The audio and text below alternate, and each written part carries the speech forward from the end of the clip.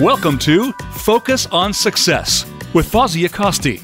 Our program is designed to help you with executive function challenges. Our guest experts offer perspective, experience, and ideas to improve different aspects of your life.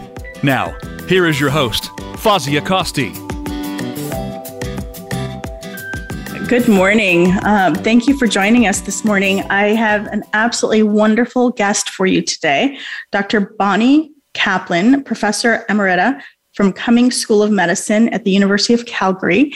And she is going to talk to us about one of my favorite topics, nutrition. I think nutrition is foundational in just life. So I think this is a fabulous topic. So welcome to the show, Dr. Kaplan.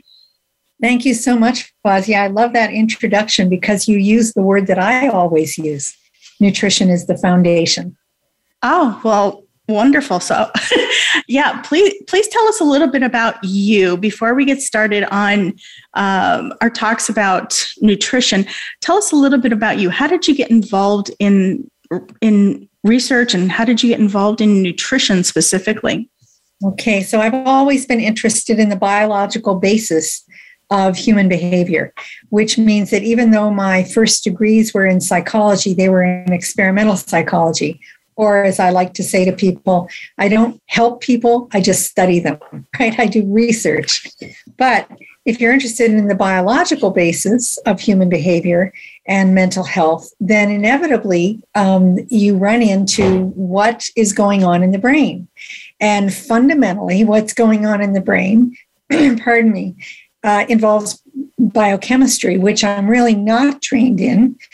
Pardon me, I'm trained much more in experimental psychology and neurophysiology, but you run into what nutrients do in the metabolic pathways in the brain. And that tells you a very important part of the story of why we are what we eat. Absolutely. So there are a lot of books on diet. There's a lot of books on nutrition. It's big business. So why did you decide to write another book? What makes your book different? It really is extremely different. So I'm so glad you're asking that question. I get asked this all the time. I've even been rejected from being in forums because they say, oh, we've covered nutrition. Well, I say 99% of the books out there on nutrition are below the neck, physical health. And that's very important. Obesity, cardiovascular disease, etc., diabetes. A small number are on brain health, but they don't explain, to me, the most important thing that enables people to change their behavior. And that is what nutrients do in our brain. So I call them, this is a little bit dismissive. I actually agree with what most of them say, which is to eat healthier food. But I call them shake the finger in your face books. Eat this, eat that.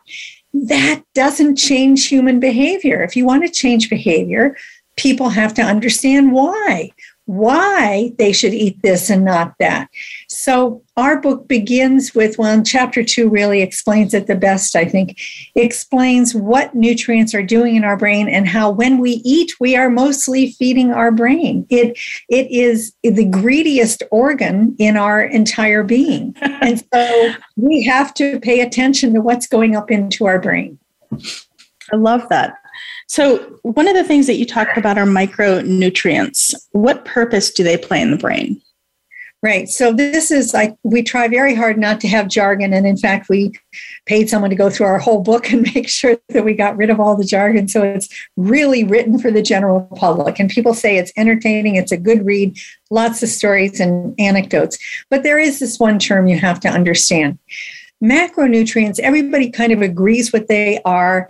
They are on our product labels. They are the proteins, carbohydrates, fats, things like that.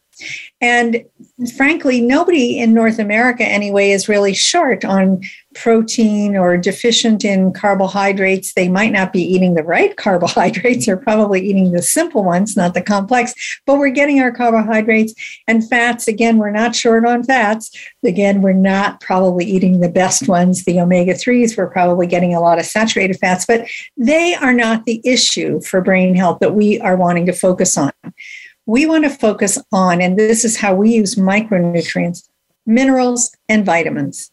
And people really underestimate how many of them are important every 60 seconds of every day. Every 60 seconds, your heart is beating, which means you're alive. You are forcing a liter or a quart, depending on who you're talking to, a liter of blood through all of the complex vasculature of our brain. Well, we only have about 5 or 6 liters of blood in our entire body. And our brain is only 2% of our weight. So that's amazing that this tiny little 2% organ is getting almost 20% of the blood in our body every single minute that we're alive. So it's really important that we know what is getting into our brain. And what the bottom line is that it's roughly 30 minerals and vitamins are very well defined in terms of their role in the brain. And that's very, very important. Now, there are other things, other phytonutrients, et cetera, we don't have time to get into, but certainly micronutrients refer to those roughly 30 minerals and vitamins. Yeah, we'll leave those for another show. Okay. That's wonderful. Thank you. Yeah, this is a huge topic. I mean, it's huge. It's huge business, nutrition, and I think what you're talking about is something that is not very common. So I love that you're actually talking about it today. Why is it important for the average person to learn about brain metabolism? Why is that important? Around 15 years ago, Fawzia, I began showing a slide, which is a very simplified version, is in chapter 2, that showed what nutrients are doing in order to enable our brains to manufacture the chemicals we need. And that's when I discovered all these people would come up to me and say, I get it now. I get why eating is important, and I'm going to pay more attention to what I put in my mouth. So these aha moments happened because I explained the most fundamental, simple principle of metabolism. And remember, I'm not a biochemist, but anybody can understand this. First of all, I'm going to quiz you, Fawzia. I hope I don't put you all right. Well, we'll find out. We will find out. What should you eat to consume serotonin and dopamine? Everybody's heard of serotonin and dopamine as two of the important neurotransmitters. So what food will give you serotonin and dopamine? It's a trick question. I'm guessing carbs. No, the answer is you can't eat it. Okay. I was guessing. Yeah, I didn't know. I told you the trick question. So thank you for letting me do that. Well, thank you. But anyway, people haven't really thought about this. Everybody knows we need, for example, lots of serotonin in our brain, but you can't go and eat it in a food. What you eat are the precursors to serotonin, and tryptophan is the best known one.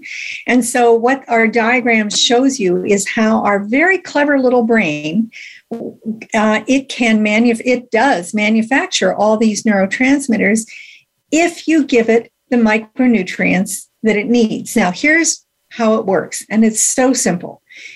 Let's say you have chemical A and you want it transformed to chemical B. Well, we just gave an example. We need tryptophan converted so that you have serotonin.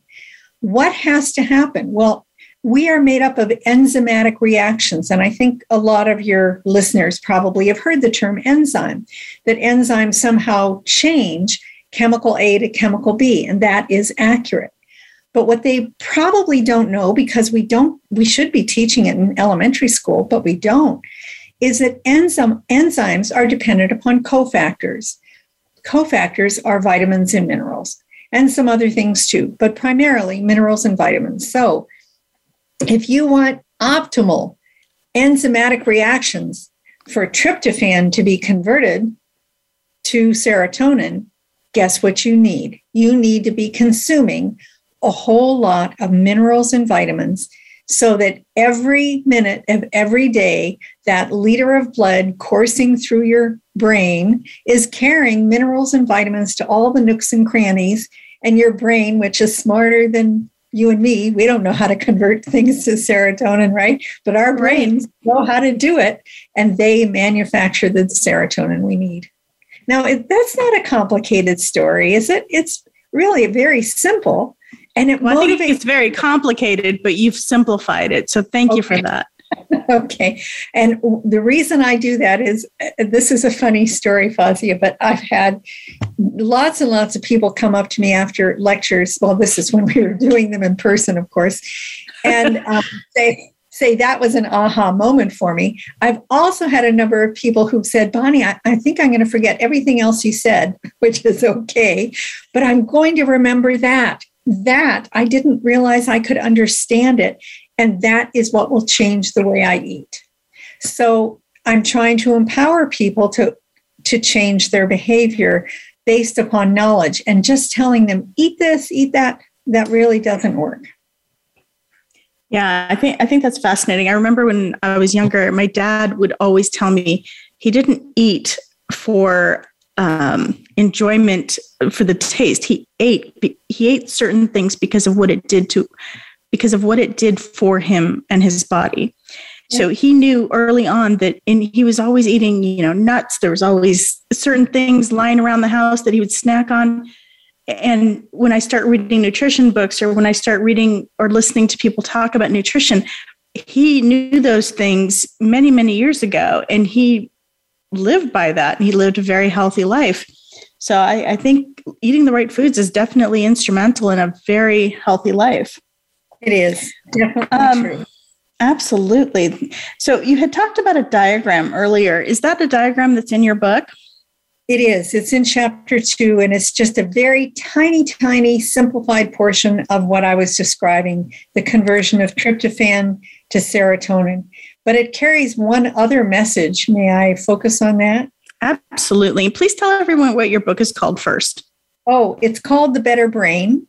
And that the title, if you go searching for The Better Brain, you might find more than one book. It's a little confusing. Ours has a purple cauliflower on the front. But if you want to be sure you get the information about the book and about me, the easiest thing to do is to go to my website. Now, my website is my name, but there are too many Bonnie Kaplins in the world, so I had to use my middle initial. So it's BonnieJKaplin.com. Thank so you. BonnieJKaplin.com. So the other message of what we're talking about, you know what? I'll say it here. Okay. I want to talk about magical thinking. Okay. We are all people who are susceptible to magical thinking. If we have something wrong, we want to take one thing for it. If you have an infection, you want to take just one antibiotic. If you have something else wrong with you, you want one magic bullet. And it happens that in a lot of physical health, that's very much the way we're treated, very appropriately, and it works. The brain is more complicated, but we carry that magic bullet, we call it magic bullet thinking, over to brain health, and it doesn't work. So funding agencies will give millions of dollars to people who say, we're going to do the best ever study of, say, vitamin D and depression. We're going to show what vitamin D can do to fix depression. Well, that's one of the roughly 30 vitamins and minerals that our brain needs. So what do you get? You get these really minor results and not a very big impact. Same thing actually with the omega-3 fatty acid studies. You get a moderate impact, but it's not very large impact. In contrast, when we have done studies changing all of diet or doing, and when I'm using the royal we to refer to the very small group of researchers in the world looking at nutrition and mental health, so when we either do whole of diet or we do broad spectrum, roughly 30 micronutrients in a supplement, then we get a much larger impact. But the world doesn't know. And that's why, our book covers, my co-author and I cover roughly 45 or so studies on multi-nutrient formulas in the book. And people are amazed that there's that much research. But it's out there. It's just that the media won't cover it.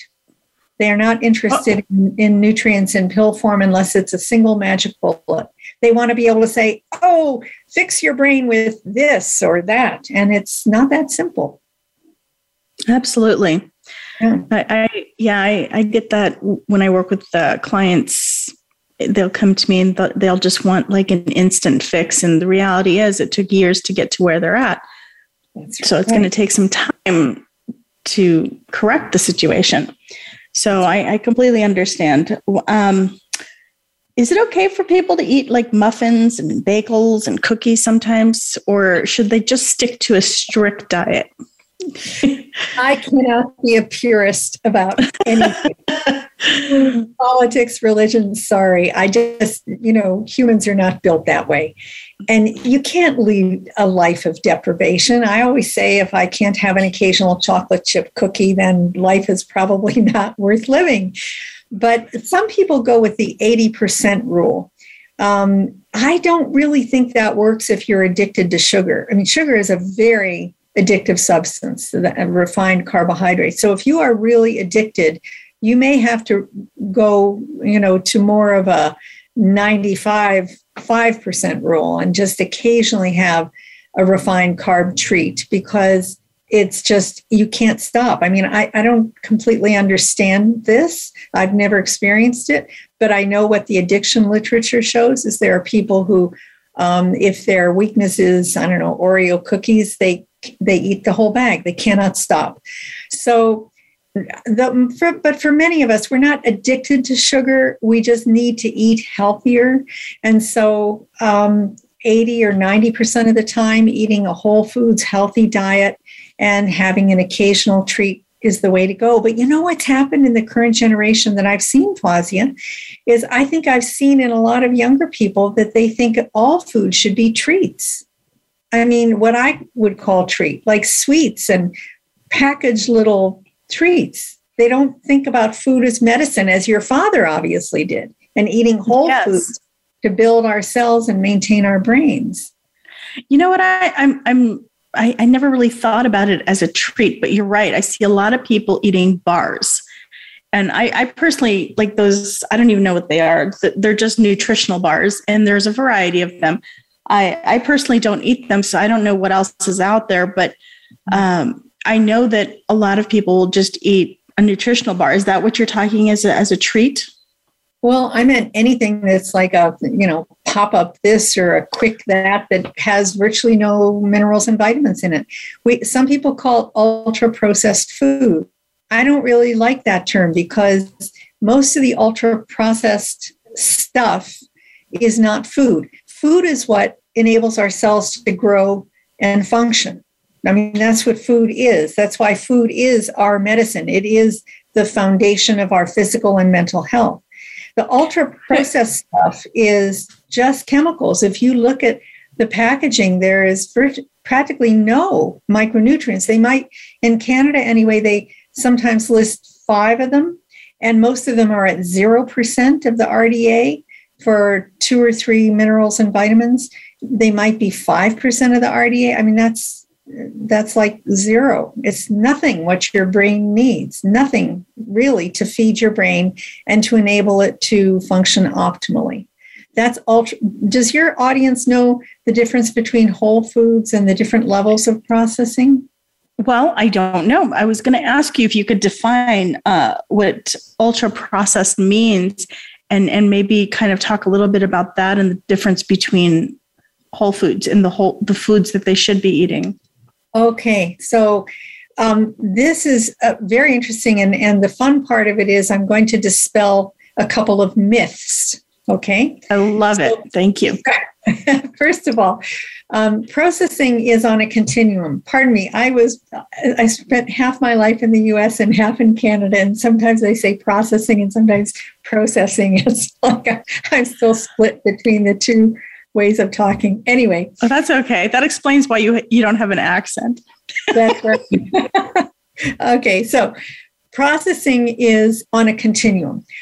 Everybody knows what a whole food is. When you go to the grocery store and you buy an apple, that is a whole food. And most people probably know what is at the other end of the continuum, which is ultra processed. It's from the inside aisles of your grocery store. It's the sugary drinks and the packaged cookies and crackers. And they're the ones, when you look at the nutrient content, the micronutrient content, you see virtually no vitamins and minerals. So these are really, it's what we used to call junk food. I try not to use that term because it's pejorative, and I think we need to describe more than be insulting. So those are the two ends of the continuum. Every step you can move your diet closer to the whole foods end is a bonus for your brain. But there are some people who are real purists, and I don't think they understand that some level of processing is actually quite okay. For example, I'm old enough to remember in the 50s when we started to get flash frozen food. And I know that when I go to the grocery store right now and buy a package of frozen peas that has no additives, that they might be fresher and more nutritious than what's been sitting out, in the produce department for a while. So it's kind of, that's just the way it is. And I also know that if I want to eat applesauce that just has a little bit of a preservative or something, it's not the end of the world. It's minimally processed. So just moving, but if we could just get people to move toward the less processed end, the first myth that we can dispel is that some of the minor things like freezing are not, or canning, like canned beans and legumes are usually quite okay. If you want to get rid of any excess sodium, you rinse them off. And then you save yourself hours of soaking.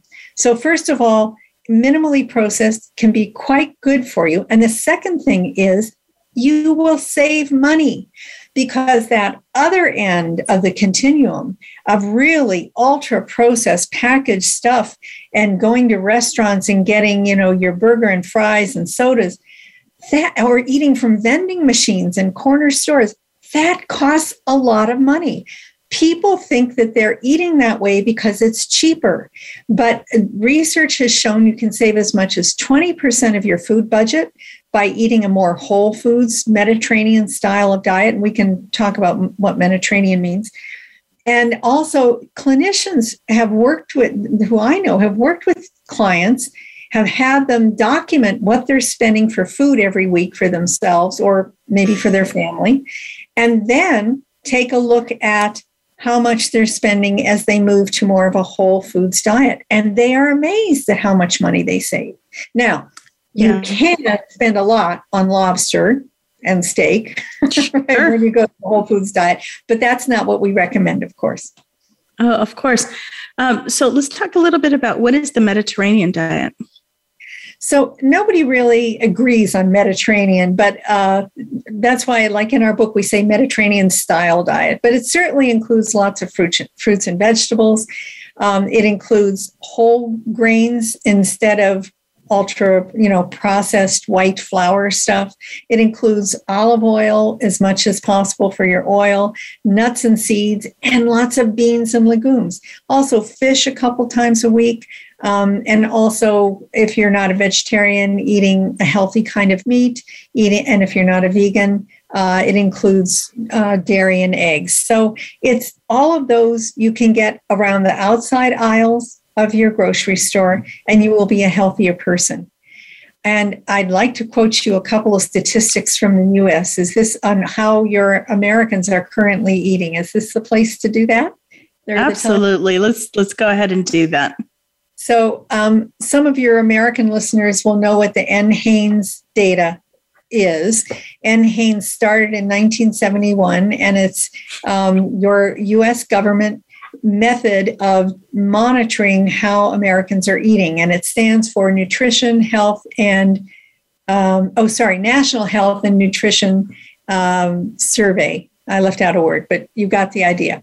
Yes. So in the last 3 months, 2 papers have come out on NHANES data asking the question, what percentage of what Americans are putting in their mouth is ultra processed? Which, to me, you can take out the word ultra processed and just say nutrient free. Not feeding your brain. What percentage are we putting in our mouths that is not feeding our brain?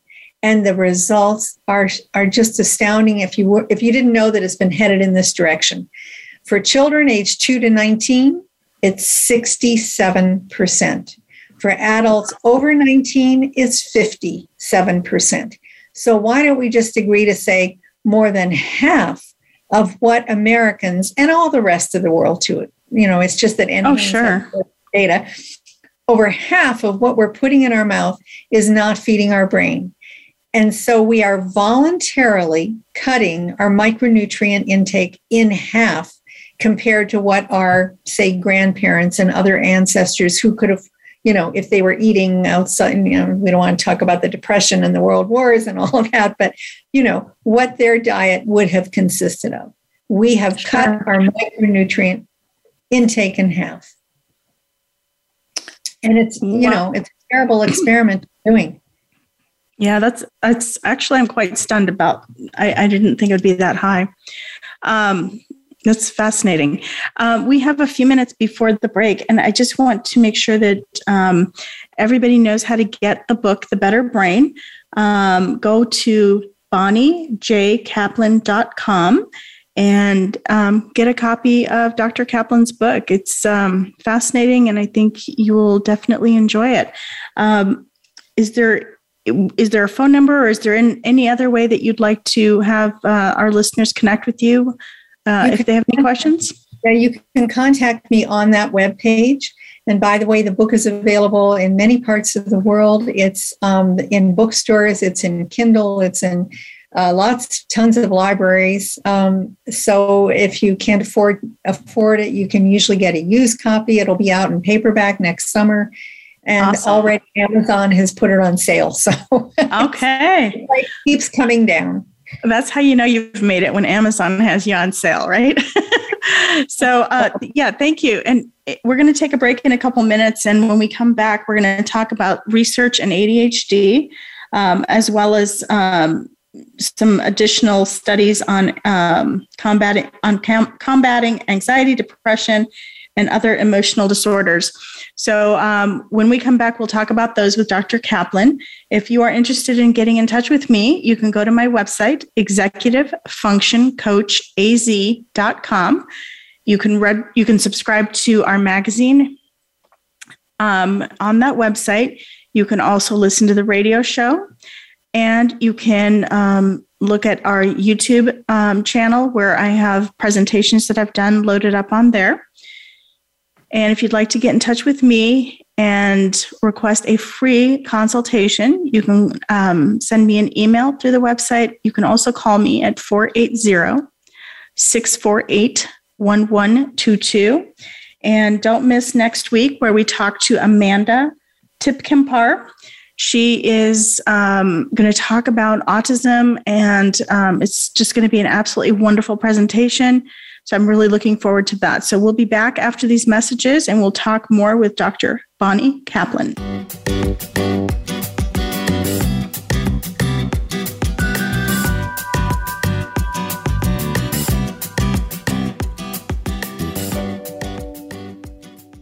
Become our friend on Facebook. Post your thoughts about our shows and network on our timeline. Visit facebook.com/Voice America. If you are struggling with organization, time management, or other executive functions, Fawzia Costi is ready to put you on the path to success. Visit executivefunctioncoachaz.com. Fawzia works with in-person clients at her Phoenix, Arizona office, or with clients anywhere across the country remotely. Mention that you heard this ad from the Focus on Success radio show and receive a free initial consultation with Fawzia, plus $50 off an intake evaluation, a $300 value. Visit executivefunctioncoachaz.com or call 480-648-1122.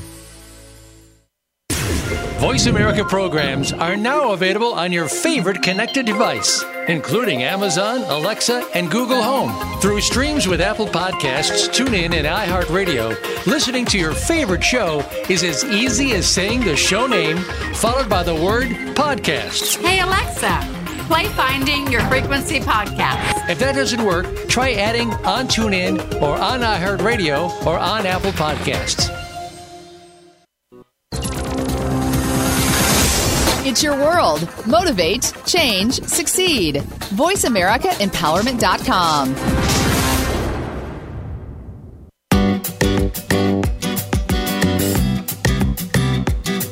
You are listening to Focus on Success. To reach Fawzia Costi or her guest on the live show, please call 1-888-346-9141. That's 1-888-346-9141. You may also send an email to Fausia at executivefunctioncoachaz.com. Now, back to Focus on Success.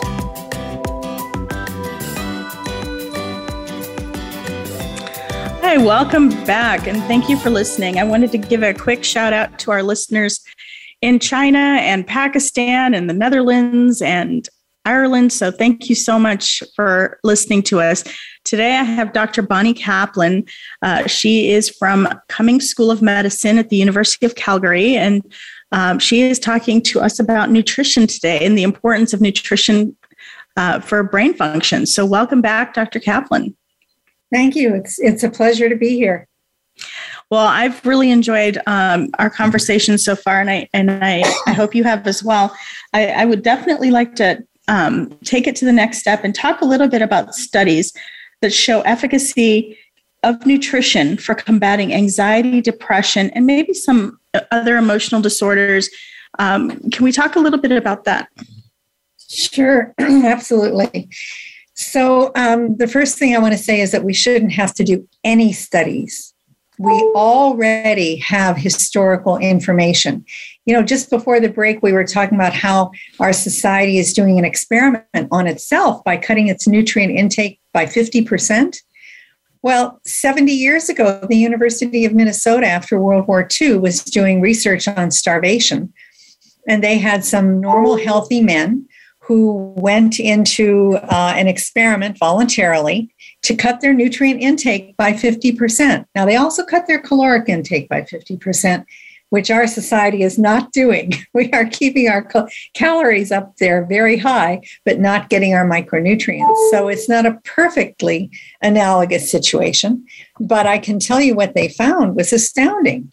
They got depression, anxiety, racing thoughts, in some cases, even psychosis. That's what emerged in just a couple of months of cutting their micronutrient intake in half. So I look at that and I know that the world is complicated and nutrition does not explain everything. Sorry if you're hearing a beep. I'm unplugging something that seems to be wobbling. Oh, no. I just took it off. Okay. But there are lots of reasons that we have emotional problems. They can't all be due to nutrition, but if nutrition is the foundation, then it's no surprise that in 1960, the prevalence of mental disorders was less than 3%. Now it's 20%.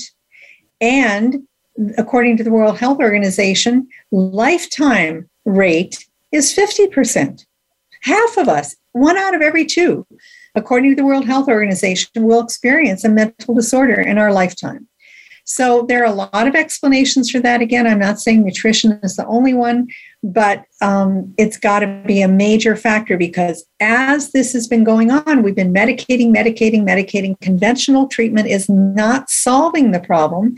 But in the meantime, we've been eating more and more poorly, fewer and fewer micronutrients. So it is not surprising that there's a very large body of literature showing correlation between how we eat and mental disorders. Prospective studies that show how children are eating now predicts their risk for being referred for a diagnosis and treatment of a mental disorder 2 years down the road. There have been a couple of studies that show that. And in addition, when we study improving diet, there are a few, we call them whole of diet studies, that show that mental health improves. And finally, the work that my co-author, Julia Ruckledge, and I have been especially involved in, there are over 40 studies that show that if we provide a supplement which is multi-nutrient and reflects the complexity of the brain's needs, so roughly 30 minerals and vitamins, we can help people with a whole variety of issues. So that's a kind of an overview. And sometimes I talk about ADHD as an example for a couple of reasons. One is, well, in this case, because you're focused on executive function, that's something we should talk about. Absolutely. Absolutely. Very relevant. Another reason is that there are now 3 placebo randomized controlled trials published. Now, the third one came out after our book was published, so it's not in the book. The first 2 are, in fact, from my co-author, Dr. Julia Ruckledge, who's at University of Canterbury in Christchurch, New Zealand.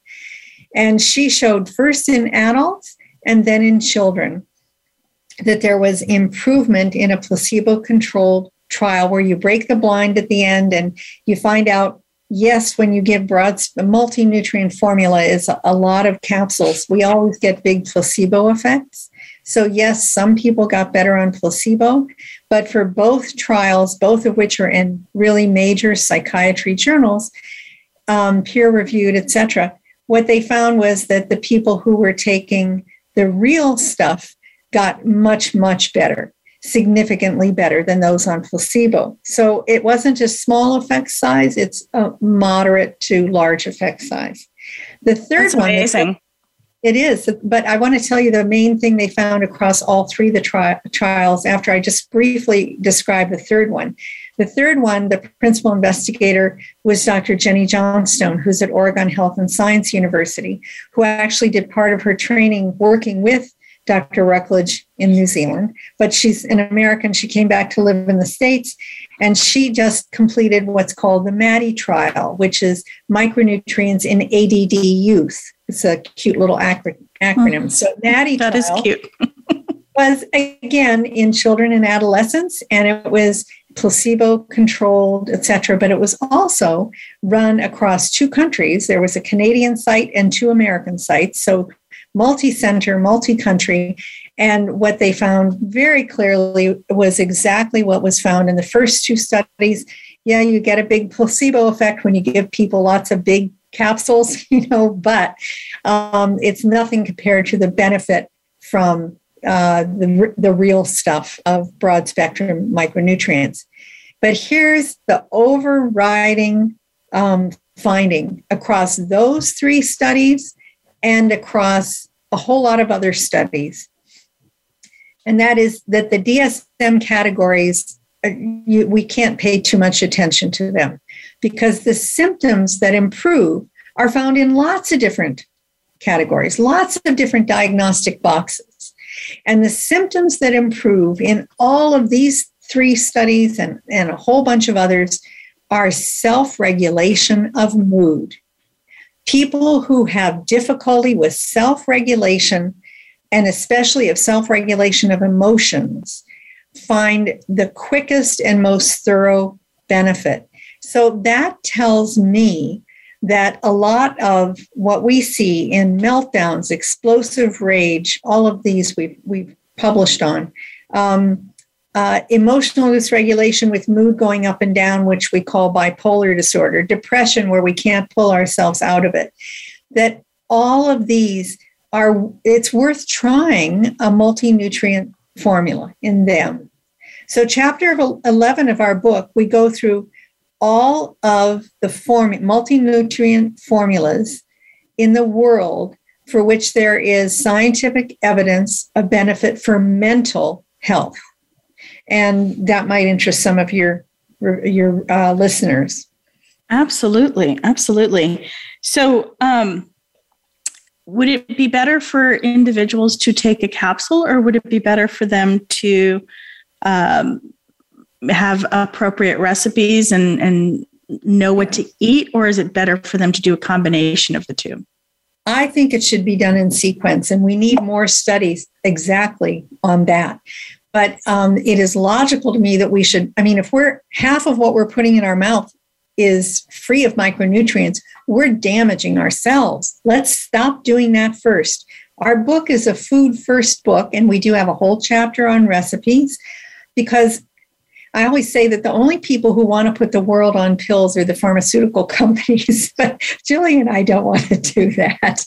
We know the power of supplements, but the right ones anyway, but it's not a first step for many, many people.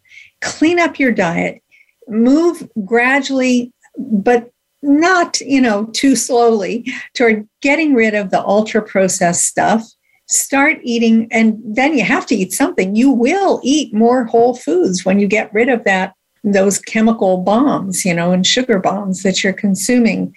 If you don't buy it, you don't eat it. So that's not completely true in families. A woman was telling me yesterday, what do I do about my husband? He keeps buying that stuff. At any rate, there are all kinds of resources out there, aren't there, Fuzzy, on how to eat better?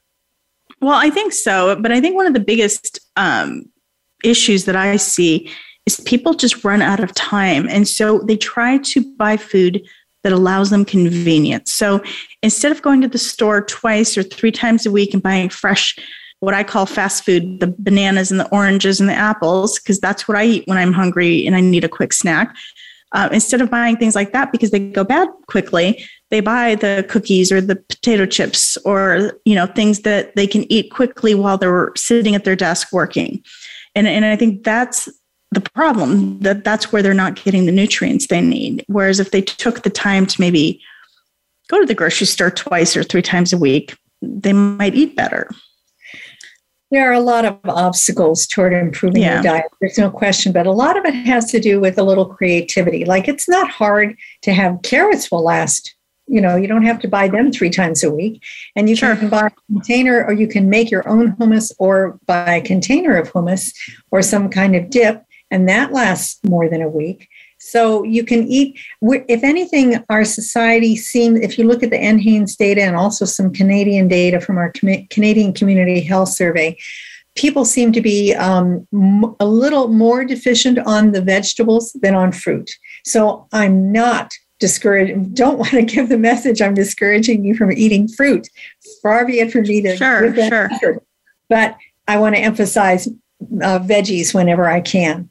And if you can buy a frozen package of broccoli or spinach or whatever, and have canned or just dried lentils are very fast to cook.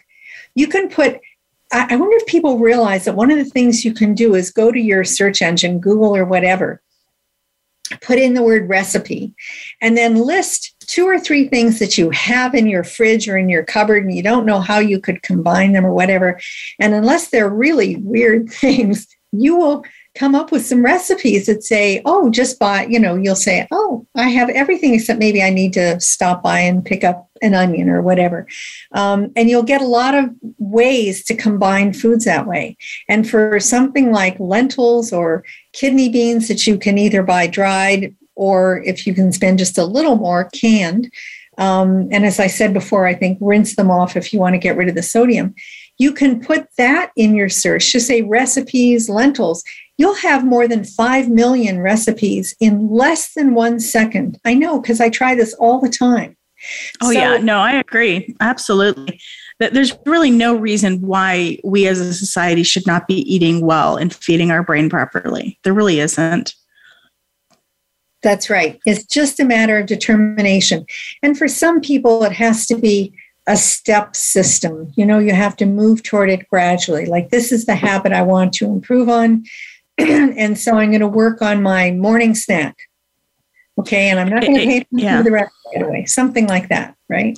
Absolutely. I was just going to say, it's a habit you need to change. And that's really what it comes down to, is you need a new habit. Right. And habits are not hard to change. You just have to put a little effort into them. I would like to talk a little bit about, what are the biggest changes you would like to see in the mental health treatment and how treatment is provided in North America? Well, this is my real passion. I keep telling people, of course, I want our book to sell more widely. It's doing very well. We've been on the local bestseller list quite a lot. But my goal is not to sell books. My goal is to educate the public so that we change our mental health treatment. Then I'll know that we've achieved something. Because right now, a child is instantly medicated whenever there's a behavioral or emotional problem. I would like to protect those developing brains as long as possible. I'm not saying they will never use medication. There is a place for medication, but a well-nourished brain also can get along usually on a lower dose of a psychiatric medication. So let's deal with the foundation first. So what does that mean in terms of systems? And by the way, if anyone out there is listening to this and can help me connect with more policymakers where you live, where I live, whatever, contact me on my website, because I'm getting a lot of connections that way, and that's very important to me. So here's what we should do. In chapter 12, which I loved writing, it's our vision for a better tomorrow.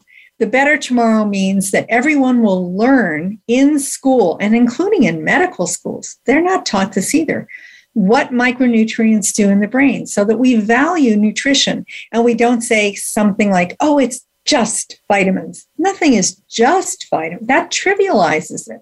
It's what we're made of, minerals and vitamins and fatty acids, etc. So education. Absolutely.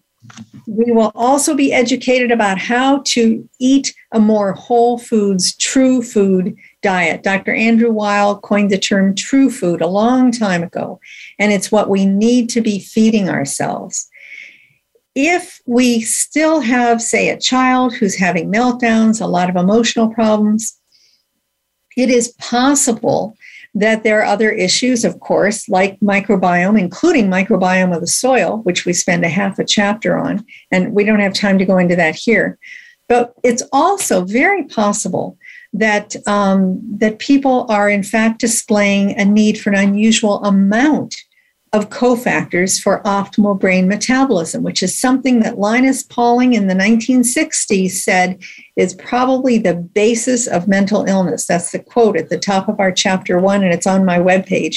I think he was brilliant and insightful. You have it there? I agree with you. Absolutely, yes. Yes, absolutely. Yeah, then there's a place for supplementation, and that's why some people who are eating very excellent diets still benefit from taking one of the broad spectrum formulas, which have shown to benefit mental health. Somewhere down the line, also introduce exercise, get people fostering better relationships, meditation, all of the, everything that I've said is about nutrition. It doesn't mean that these other things are irrelevant. They're very important. Oh, absolutely. I think they're all tied together very closely, but I do think that nutrition is the foundation. If you don't have a healthy brain and a healthy body, it's hard to focus, to participate in meditation or visualization or something else for that matter. It's hard to do anything really if you don't have that solid nutrition under your belt. Fawzia, I love talking to someone like you who really gets that, because we hear anecdotally people say to us, I went through all these courses on self-regulation of this and I don't know, DBT and CBT and all these different things. But until I improved my brain health with nutrition, I couldn't utilize what I had been taught. Isn't that logical? And so brain fog lives for many people. It's often one of the first things that happens.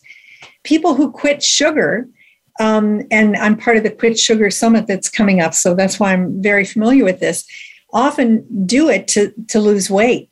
But according to Mike Collins, who runs the Quit Sugar group, they always come back and say the first thing they notice is the brain fog has lifted. Well, why is that?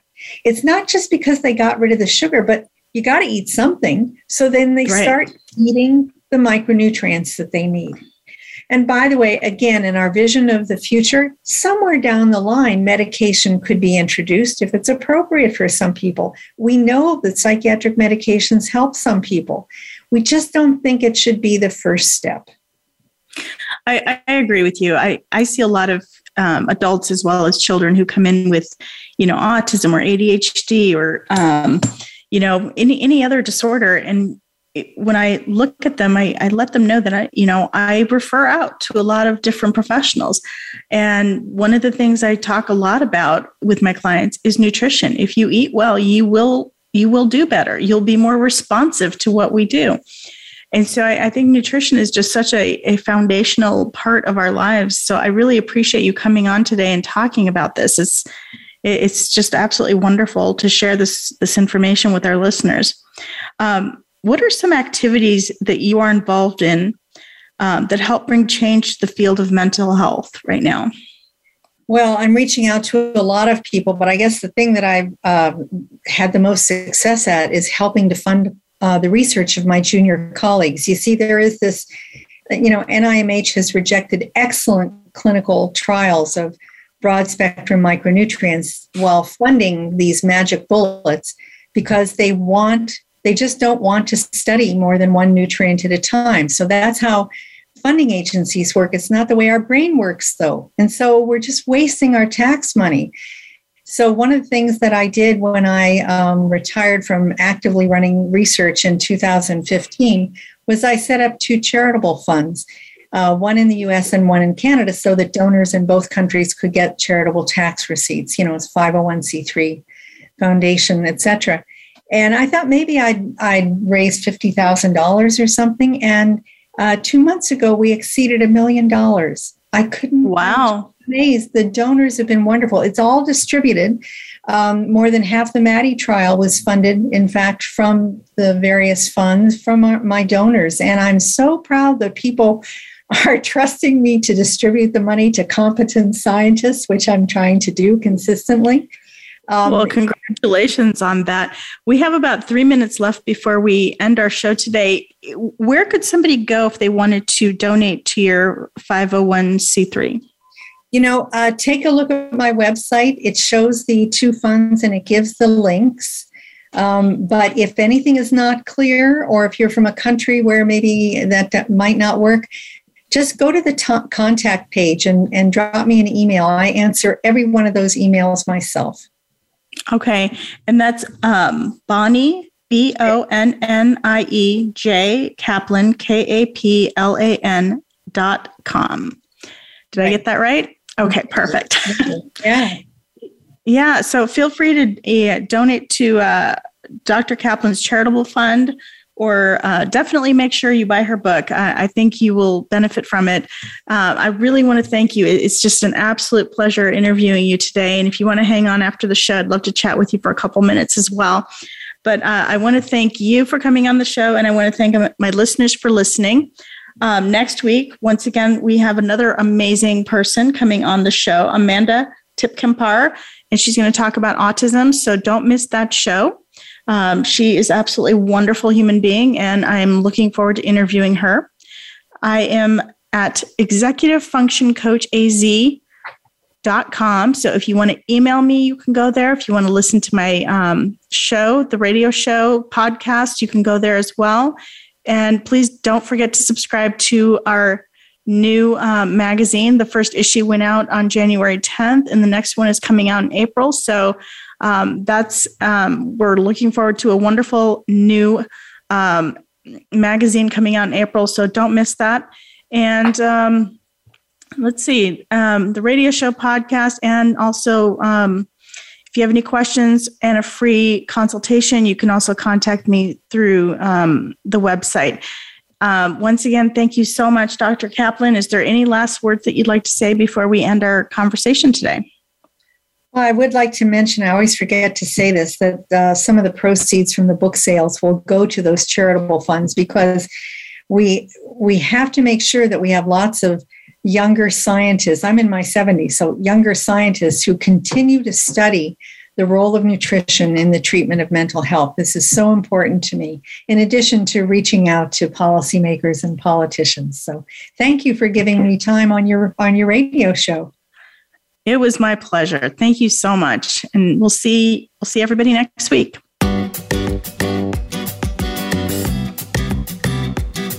Thank you for tuning in to Focus on Success. Please join your host, Fawzia Costi, for another program next Wednesday at noon Eastern Time and 9 a.m. Pacific Time on the Voice America Empowerment Channel.